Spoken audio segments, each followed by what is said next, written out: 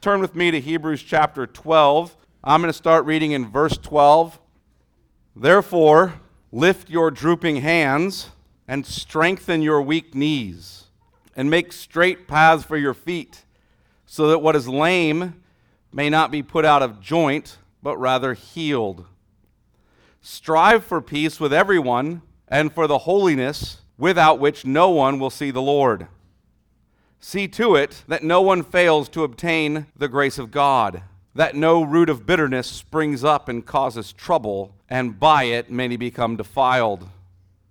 That no one is sexually immoral or unholy like Esau, who sold his birthright for a single meal. For you know that afterward, when he desired to inherit the blessing, he was rejected. For he found no chance to repent, though he sought it with tears. Let me pray. Father, we ask that your Spirit would be at work, helping us to understand your word, to receive it with joy. We do not want to be conformed to the pattern of this world, but we want to be transformed by the renewing of our minds.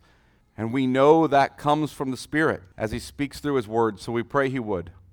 We prayed we'd understand. The author of Hebrews here is pressing on us to endure in faith in the long race of the Christian life, looking to Christ, eschewing sin, trusting you in suffering, and helping one another in the race. We pray that we would have those truths driven deep into our hearts and minds, that we would repent of our own error with regard to these things, and that we would walk with the Lord in obedience and faith. In Jesus' name, amen. I'm sure most of you have seen, or at least watched the front end of a long race. Some of you may have even raced in a long race, whether it's something like the Tour de France you've watched. None of you have raced in that, I'm quite sure. But watched or seen a marathon where you see people running. If you see a marathon, you probably turned it off for a while and then came back out of sheer boredom. But you've seen it happen. Some of you may even run in a marathon or ridden on a long bike ride like that. And what you notice is that throughout the course of those kinds of races, you always see crowds of people in various places cheering. And throughout the course of the race, you see people who are handing out water or handing out various drinks or foods that are good resources as they keep running, and they're cheering and they're offering these supplies to, if you will, keep the racer moving through the whole course, to help them finish the race. That's why they're doing what they're doing, to cheer them on to the end, to give them the resources they need to complete it. And many of these folks, in fact, most of them, enter the race with teammates so they can press each other through, help each other get to the end. The fact is, in a long, grueling race like that, your body begins to run out of energy. It begins to be beat down, severely weakened. And when that happens, your mind begins to weaken. And you begin to think, that finish line is just too far away. I might as well quit. So you want to give up. The finish seems impossibly far. And so you need constant encouragement and help. You need it. Not it's a luxury item, not it might be helpful. You need it. If you start to become lazy, you need someone to tell you to get going again. If you start to become discouraged, you need someone to encourage you. If you become weak to the point that you don't have resources to continue on, you need someone to help you, nearly carry you through a leg of the race. There's a reason that this kind of analogy is used for the Christian life. Running a race is often used as an analogy for the Christian life. We're in a race, a marathon really, a long, grueling, painful race. And the finish line seems impossibly far, particularly because the marathon doesn't begin with us in tremendous shape. It's not like prior to becoming a believer, you were training for the marathon of the Christian race, getting ready for it, in shape, had your cardio taken care of, nice and flexible, knew what you were in for, ready to go with the team. That's not what happened. You became a Christian, and you were a fat, lazy couch potato, spiritually and morally. And suddenly you're in a race, and it's a marathon, and it's impossibly long, It's impossibly long. The spoils, I want you to hear this, the spoils do not go to the one who starts the race. The spoils go to the one who finishes the race. And the Christian life is a long and painful race. Look at Hebrews chapter 12, verses 1 and 2. Therefore, since we are surrounded by so great a cloud of witnesses, that is the Old Testament saints who endured in faith that we read about in Hebrews 11, let us also lay aside every weight and sin which clings so closely, and let us run with endurance the race that is set before us, looking to Jesus, the founder and perfecter of our faith, who for the joy that was set before him endured the cross, despising the shame, and is seated at the right hand of God.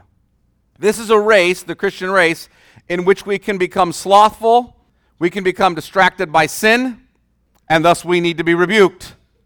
It's a race in which we can become discouraged, and thus we need to be encouraged. It's a race in which we become weak and lame, and thus we need help, maybe significant help, maybe the kind of help where someone comes and practically carries us along part of the race. We need the crowd of witnesses throughout Christian history, particularly those we read about in Scripture, to encourage us, to be on the sidelines, if you will, with us. We need to keep looking to Christ as our reward and as our example. We need to remember that though the race is hard, the Father loves us. Christ has endured much worse for us, and the Spirit is using all this difficulty, all these struggles, all this pain to make us more like Christ, who is our great reward. We also need the body of Christ, the church, our fellow church members. I don't mean the invisible Christian church out there. I mean your fellow church members to help us finish the race. And it's really that element, our need for the body of Christ to help us run, that we're looking at today and next week. As a church, we have submitted. I want you to hear this, Sovereign Grace. As a church, we have submitted to God's command to run this race together. In one sense, membership in the church is voluntary. In another sense, membership in the church is actually submitting to the Lord's command. You are required to covenant as part of the Lord's church, local visible body. And we have covenanted together that this local church is the people that we're running with. You know who your team is in the race? Look around the room, there they are. Yes, as we run, we'll be tripped up, we'll be beaten down, we'll be discouraged, and maybe become weak enough that we feel we can't carry on. So what do? What do we do? Well, we're to run together the race set before us. I want you to hear this. I'm going to pound this week and next week. We run together the race that is set before us. We run it together. The people in this room, the members of this church, they are your people. They are your family. You would not run forward in life and just leave your family behind. They are the body of which you are a part. You would not run forward in life and just leave certain body parts behind. For we know that when one member of the body hurts, the whole body hurts. Thus we run the Christian race together. And Sovereign Grace, I can tell you that we probably need to hear that right now more than we've ever needed to hear that before. Why do I say that? Because we, the folks in this room, have never been in a cultural moment as divided, individualistic, and socially isolated as this particular moment. And there are two commands in our text as how we run together. First command we find in verses 12 and 13, and the second command in verses 14 through 17. So the first command is make straight paths together. How do we run together? We make straight paths together. That's in verses 12 and 13. How do we run together? Second command, we pursue peace and holiness together. That's the second command. Now, after last week's overly long sermon, I decided to break this sermon in two parts. I did that this morning. You're amening already. It's likely because you have little kids. I did need to break it in two parts. So what I'm going to do is I'm going to take that second command, pursue peace and holiness together. I'm going to deal with that this morning, but we're going to come back to it and deal with these warnings that are attached in verses 15 through 17 next week. The reason being is that if you read verses 15 through 17, you'll notice it's not something I should just gloss over. Like the command, see to it that no one fails to obtain the grace of God. What does that mean? I can fail to obtain the grace. It's not something I just want to gloss and move on quickly. So we'll save some of that for next week. With that said, let's look at the first command regarding how we run together. We need to make straight paths together. So look at verse 12. Therefore, lift your drooping hands and strengthen your weak knees. These are all in the plural. He's speaking to the entire church. Lift your drooping hands and strengthen your weak knees, and make straight paths for your feet, so that what is lame may not be put out of joint, but rather healed. The therefore at the beginning of verse 12, therefore, lift your drooping hands. The therefore connects us to the general argument that's already happening in chapter 12. This exhortation that's begun, telling us to run the race with endurance. That exhortation that's begun, it's connecting us to that. And it's essentially saying this: as those who are enduring the Lord's discipline in this really long race, we're being commanded, or I'm commanding you, to lift your drooping hands and strengthen your weak knees. Our hands are drooping and our knees are weak because we're so beat down in this long race that we're beginning to give up. If you ever watch a racer, when their arms start to drop, like if you ever run, I don't know how long it is for you. For me, it's somewhere around the corner. Your hands start to drop, your knees start to feel weak. So, because we're beat down and so we're beginning to give up. We see the finish line being so far off that we become discouraged and are tempted to just be lazy. And we must be set straight. At the main verb there where it says, therefore lift your drooping hands, and that word strengthen your weak knees, that's actually that word strengthen is the main verb. It's hard to notice that in the way we've translated it in English, but it's this word from which we get the word orthotics. When you're walking and your gait is not straight, the doctor will give you some kind of orthotic device to help you walk straight. The reason they do that, they correct your gait, is if they don't, your body wears down more quickly and you cease walking altogether. Well, we need to be set straight. We need to be healed, restored, strengthened, and we need to do this for ourselves and for the other members of the body. So how do we get set straight? How does that happen? How do we get strengthened? How do we get restored to our race? Look at verse 13. And make straight paths for your feet. There's your how-to. Make straight paths. You need to get set straight. You need to be strengthened. So how do you do it? You make straight paths for your feet, so that what is lame may not be put out of joint, but rather healed. This is literally interpreted, make orthodox paths for your feet. Orthodox is, if you were to break it down, it's right worship. To make a straight path is to walk with the Lord according to his word. The language for strengthening your weak hands and knees comes from Isaiah 35. I don't know if you know that. It comes from Isaiah 35. In Isaiah 35, the people of Israel are in exile. They're in exile. They're under wicked kings. They're discouraged. And they were being told to set one another on a straight path. Set one another a straight path. Encourage one another. Listen to Isaiah 35:3. You'll hear the language. Isaiah 35:3. Strengthen the weak hands and make firm the feeble knees. You hear where author's getting that? Strengthen the weak hands and make firm the feeble knees. Now, how were they told to do that for one another? Well, listen to Isaiah 35:4. Say to those who have an anxious heart. Notice that. If you have weak hands and weak knees, what are you going to do? You're going to say to those who have an anxious heart. Here is God's people, the church, seeing that others in the church, they're starting to let their hands drop. Their knees are getting weak. They're starting to be discouraged in the race. So they're speaking to them. Say to those who have an anxious heart. Now here's what they say. Be strong, fear not. Why? Behold, your God will come with vengeance. With the recompense of God, he will come and save you. He will come and save you.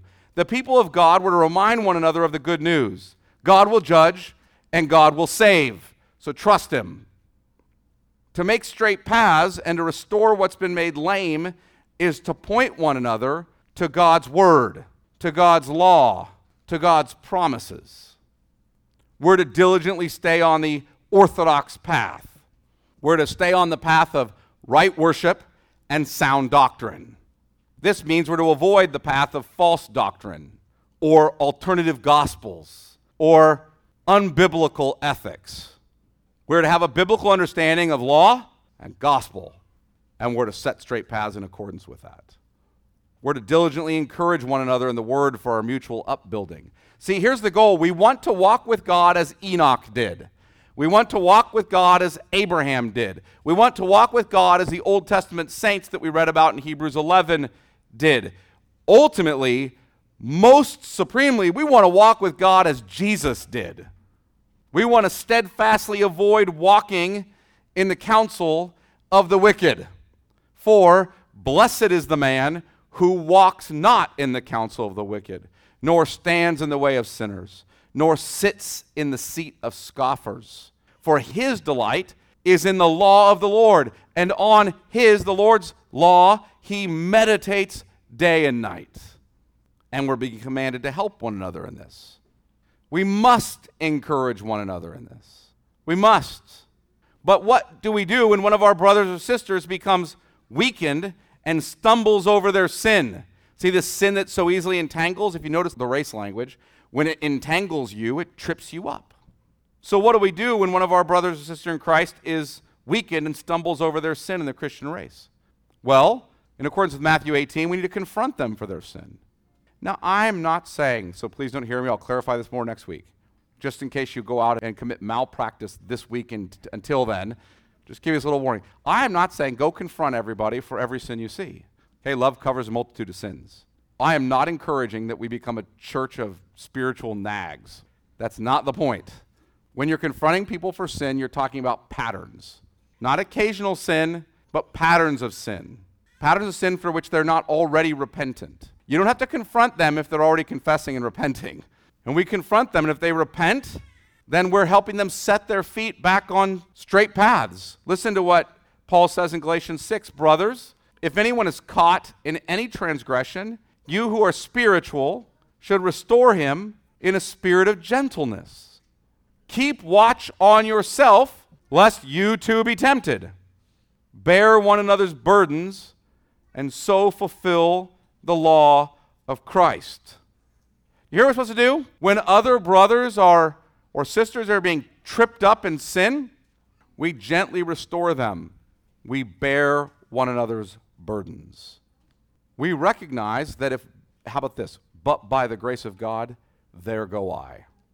We need to encourage, restore, and heal the one who's fallen. Now, this assumes that we've confronted their sins, if they aren't already confessing, and that they repent. But whether they struggle to believe the gospel, or they struggle with particular infirmities that make faith and obedience a greater strain, we restore them gently. You understand, we'll talk about this in a moment, there are some folks in the body who are just weaker, constitutionally weaker, and always will be. God gives grace in greater measure to some than others. That's just a fact. Paul says it in Romans 12. We need to help those people. The goal is that those who are crippled by the difficulty of the race, that's what, to be made lame, to be crippled by the difficulty of the race, and they're tripping over the obstacles of their sins, or they're tripping over the obstacle of their personal infirmities, that they may be helped up, set back on a straight path, and continue running. We're to do that for ourselves, and we're to do that for others. Keep your hand in Hebrews 13 and look at 1 Thessalonians 5 and verse 14. And we urge you, brothers, now this is not just being spoken to pastors here. We urge you, brothers. In the Greek, we always use the masculine, even if we're including females. Because if you have a mixed crowd in Greek, they use masculine pronouns. That's how the language works. What they mean is brothers and sisters. They mean the church. That's who they're speaking to. Look what they say. And we urge you, brothers or brothers and sisters, church, admonish the idle or rebuke the lazy. Encourage the faint-hearted. These are the people who are discouraged. They're not lazy. They're not slothful. They're discouraged. Encourage them. The idle or the lazy, slothful people. Rebuke them. Now notice he says, and help the weak. These are the people who are so beat down, you basically have to pick them up and carry them. A word of encouragement ain't going to be enough. You're going to have to walk with them a long road to get them back on the straight path. Help the weak. Now notice this. Be patient with them all.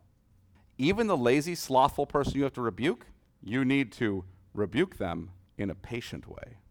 Be patient with them all. Now, how do you know if a person is just being lazy, faint-hearted, or weak? That's why you need to know one another.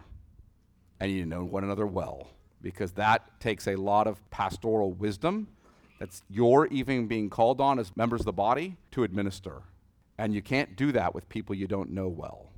We need to help one another. We need to be patient with one another. But how do we grow in our love for sound doctrine and godly living in the midst of a world of temptations? We rigorously commit ourselves to the means of grace, to being in the Word and prayer, to being with the saints to receive the sacraments, and to exhort one another. You cannot remain socially isolated from the body and be of any real help to the body. We run this race together. We need to remain on the straight path, and we need to help others do the same. Now, there's a second command here as to how we run the race together. Look at verses 14 through 17. I am just going to read verse 14. Strive for peace with everyone, and for the holiness without which no one will see the Lord. Note the command. We're to pursue peace and holiness together.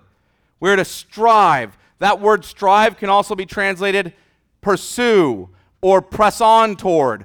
Actually, I think more helpfully in Hebrews 12, it can be translated, it's entirely appropriate to translate it, run after. Run toward this.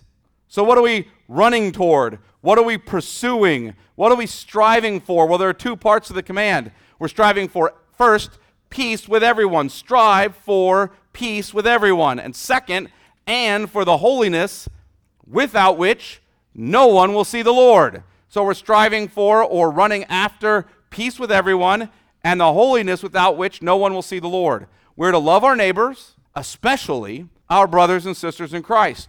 We're to strive for this kind of peace. We're commanded to pursue it, to run after it. Now, notice the activity in that command. You're not told, wait around for peace with others. You're not told, sit back and hope that holiness sort of is thrust upon you somehow. Run after it. We're to pursue peace. But let me ask you this. How do we pursue peace? Maybe I should ask this first. With whom do we pursue peace? And how do we strive for that peace? With whom do we pursue it and how do we strive for it? Let's look at a couple of passages. Look at Ephesians chapter 4. I want to say first, we pursue peace with other church members. Ephesians chapter 4, and look at verse 1. Pursuing peace with other members of the body. Ephesians chapter 4 and verse 1. I, therefore, a prisoner for the Lord, this is Paul speaking, he's in prison. That's not just metaphorical, right? He's in prison. I, therefore, a prisoner for the Lord, urge you to walk in a manner worthy of the calling to which you've been called. Now, you've been called to gospel grace, to walk with Christ, to dwell with God. What's walking in a manner worthy of that? You ready? Here's the worthy manner. With all humility and gentleness, with patience, bearing with one another in love. You notice the difficulty of all that? Humility, putting another person above myself, considering another's needs greater than my own. We're told that clearly in Philippians 2, verse 5 and following. Gentleness, coming alongside. This does not mean not rebuking or doing the hard thing, but it means not doing it harshly, but gently, kindly, with patience. That means this is going to be a long road. It's a hard road. Bearing with one another in love. We're to love one another, but notice those modifiers, bearing with one another in love. Can you imagine, my anniversary, I tell my wife, it's coming up in December, it'll be 27 years. These 27 years I've been bearing with you in love. She would not be particularly appreciative of that. Why? Because we all know what that language means. It means these 27 years have been really hard, but I've stuck it out. But guys, notice the language of the Christian church and our care for one another. We're patient, humble, gentle, bearing with one another in love. Not, as soon as these people make you uncomfortable, go find some people who don't make you uncomfortable. As soon as they hurt your feelings or have offended you in some way, go find some people who don't do that. As soon as they become hard for you in some way, go find some folks who don't. That's just living for yourself. Notice the last modifier there, verse 3, eager to maintain, or directly translated, defend, eager to defend the unity of the Spirit and the bond of peace. You're actually supposed to be actively defending the peace of the church. That means when you hear gossip and slander, you need to put that down right then and there. Cut it off. You're eager to defend the unity of the body of Christ. Second, not only peace with other members, but how about peace with biblical authority? With the authorities God has put over you. Look at 1 Thessalonians chapter 5 again. We were just in that passage. 1 Thessalonians chapter 5 and verse 12. We ask you, brothers, to respect those who labor among you. That labor is, they're basically working to the point of exhaustion. Who labor among you and are over you. By over you, it's they're leading, they're out front. The literal translation of the Greek is they stand in front of you. They're over you in the Lord and admonish you. They rebuke you, they encourage you, etc. And to esteem them very highly, or to esteem them most supremely, super abundantly. We could translate it in love. I know it's a little weird to stand in front of you and say, you should esteem me super abundantly in love, like most supremely. I'm not saying it though, Paul is saying it. Obey him. And to esteem them very highly in love because of their work. Notice it doesn't say because you just love their personalities. Because of their work, and then notice what comes out as a result of that. Be at peace among yourselves. See, if you don't do this toward your biblical authorities, you won't have peace in the church. If you don't do this, Ephesians 4, toward the members, you won't have peace in the church. You won't. Finally, you're not supposed to pursue peace in the church, but also with the unbelieving world. Try to move quickly. Go to Romans chapter 12. Romans chapter 12 and verse 14. So this isn't just toward fellow members or leaders, but toward unbelievers. Romans chapter 12 and verse 14. Notice the language. Bless those who persecute you. Bless and do not curse them. I hope you're applying this to your elected politicians. Bless those who persecute you. Bless and do not curse them. Even on social media, that's still a sin. Cursing is not challenging or disagreeing. Cursing is disparaging and wanting bad things for them. You guys follow the distinction there? Rejoice with those who rejoice. Weep with those who weep. Live in harmony with one another. Do not be haughty, but associate with the lowly. Never be wise in your own sight. Repay no one evil for evil, but give thought to do what is honorable in the sight of all. Someone gives you evil, then give thought toward how you give them honor. If possible, so far as it depends on you, live peaceably with all. Then he goes, Beloved, never avenge yourselves, but leave it to the wrath of God, for it is written, Vengeance is mine, I will repay, says the Lord. So you have peace with all through, frankly, trusting the Lord for justice, if you pick that up. You're trusting the Lord to be just. You're entrusting yourself like Christ did to him who judges justly. And then you're blessing your neighbor, even those who are your enemies. You're seeking their good. You're, as far as it depends on you, being at peace with all men. That's what we're called to. But we cannot separate the command in Hebrews 12 and verse 14 to strive for peace with everyone. We can't separate that command from the pursuit of the holiness without which no one will see the Lord. Those two commands are actually necessarily tied together. If peace with everyone is the horizontal concern, then holiness, the holiness without which no one will see the Lord, is the vertical concern. We need to pursue both together. In fact, they're necessarily needing to be pursued together. Peace with man, true enduring peace, and holiness to see the Lord are both found in the gospel of God's grace alone. In other words, Christ is our peace, and Christ is our sanctification, or holiness. This holiness is something we are running after. We're striving for, running after, not only peace with everyone, but we're running after the holiness without which no one will see the Lord. It's what we want. The holiness without which no one will see the Lord is the prize. To have the holiness without which no one will see the Lord, catch this, is to have Christ. It's to have him. The burden of Hebrews, the entire letter, is to tell you that this holiness without which no one shall see the Lord cannot be gained by us. We can't enter God's holy presence. We can't ever see him. We're sinners. We're unrighteous. We're unclean. We are not holy. Thus, Christ, the sanctifier, the Holy One, came to sanctify us. Look at Hebrews chapter 2 and verse 11. For he, that is Christ, who sanctifies, and those who are sanctified, that's us, all have one source. It's a bad translation, I think, in the ESV. It's literally are all of one, and the NASB picks up the general understanding of it better as you follow through the text context here, is really are all of one Father. For he who sanctifies, that's Christ, and those who are sanctified, that's the church, are all of one Father. Christ has sanctified us. He is our sanctification. The standard for seeing God is complete and perfect holiness. It's sanctification. It's consecration. And Christ is that for us. He is our sanctification and our holiness. Christ has sanctified us through the offering of his body on the cross, once for all time. Look at Hebrews chapter 10 and verse 10. I just want you to see that I'm not making this up. It's right here in the text. Hebrews chapter 10 and verse 10. And by that will, by the way, by that will, the will of God, we have been sanctified. You have been sanctified. You have it. We have been sanctified through the offering of the body of Jesus Christ once for all. Christ has perfected those of us he has sanctified. He's done so by a single offering. Look at verse 14 of chapter 10. For by a single offering, he has perfected for all time those who are being sanctified, and probably better translated, those who have been sanctified. See, Christ has ascended to the throne of heaven, and he carries us there with him. So in Christ, by our union with Christ through faith, we have the holiness without which no one will see the Lord.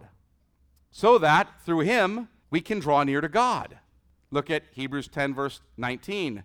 Therefore, brothers, since we have confidence to enter the Holy of Holies, better translated, by the blood of Jesus, by the new and living way that he opened for us through the curtain, that is, through his flesh, and since we have a great priest over the house of God, let us draw near with a true heart in full assurance of faith, with our hearts sprinkled clean from an evil conscience, and our bodies washed with pure water. You have been sanctified by Christ. You have been washed clean, consecrated, made holy, so you may see God.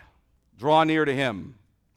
And this faith in Christ, which gives us access to God, is a gift of grace. It's a gift of faith that endures. It's a gift, if you will, of enduring faith. We look to Christ and we cling to him and we keep on leaning upon him and resting upon him. This really is a command when he says to strive for the holiness without which no one will see God. It's really a command to continue to look to Christ and forsake your sin. That's what it is. It's almost a repeat of verse 2, looking to Jesus, the author and perfecter of our faith. And verse 1, casting off the sin that so easily entangles. You're holy in Christ. And if that's true, then why does he command us to strive for it? Well, if it's not being worked out in you, that holiness that you have in Christ, then you have false faith. And this is where the warnings come in verses 15 through 17, which I'll deal with next week. So I'm going to leave you on a little bit of a cliffhanger on that. For now, I want to say this. We need to beware of temporary faith. That's what he's saying. We need to beware of temporary faith or false faith or faith that appears to be running the race, but really was always just a false start. So how do we do this? Well, we're going to look at that more next week. But here's what I want you to know. I want you to remember. We do it together. We do this together. We cannot run this race. I want you to hear this, please. This is what concerns me so deeply about a situation for the first time in the history of the church in which people stay away from the gathering for almost a year now. I'm going to tell you, in the first century when the commands were given to gather together, they had way worse diseases than we're dealing with now. Throughout the history of the church, there's never been a time, and we've faced the bubonic plague more than once, and there's never been a time which the church ceased gathering for over a year. Ever. And if we're not going to gather, we are not going to run the race together. And if we don't run the race together, we are not going to finish. We're not. It's necessary that we're together. We cannot finish the race by ourselves. We need one another. That's where we're commanded to strive together. Sovereign grace. Let us hold fast the confession of our hope without wavering, for he who promised is faithful. And let us consider how to stir up one another to love and good works, not neglecting to meet or gather together, as is the habit of some, but encouraging one another, and all the more as you see the day drawing near. The day of judgment is coming. The finish line is nearer now than it was when this letter was written. We need to run with endurance, and we need one another to do it. By God's grace, we will. Let me pray. Father, we give thanks for the salvation that we know in Christ, the hope that we have in him, the fact that it is our privilege together to draw near to you through the Holy One, your Son, the one in whom we've been made holy by the working of the Lord who is the Spirit. We are thankful that we've been united to him, to our head, our Lord Jesus Christ, by faith. We pray that we would grow up into him, mature into him more and more, every day, more in the image of Christ, with ever-increasing glory. We pray that by your grace, we would continue to run this race, that we would take seriously that there is no greater prize than Christ, and that we would understand that you saved us and called us into this body to help one another run this race together so that we might finish and so receive the prize. In Jesus' name, amen.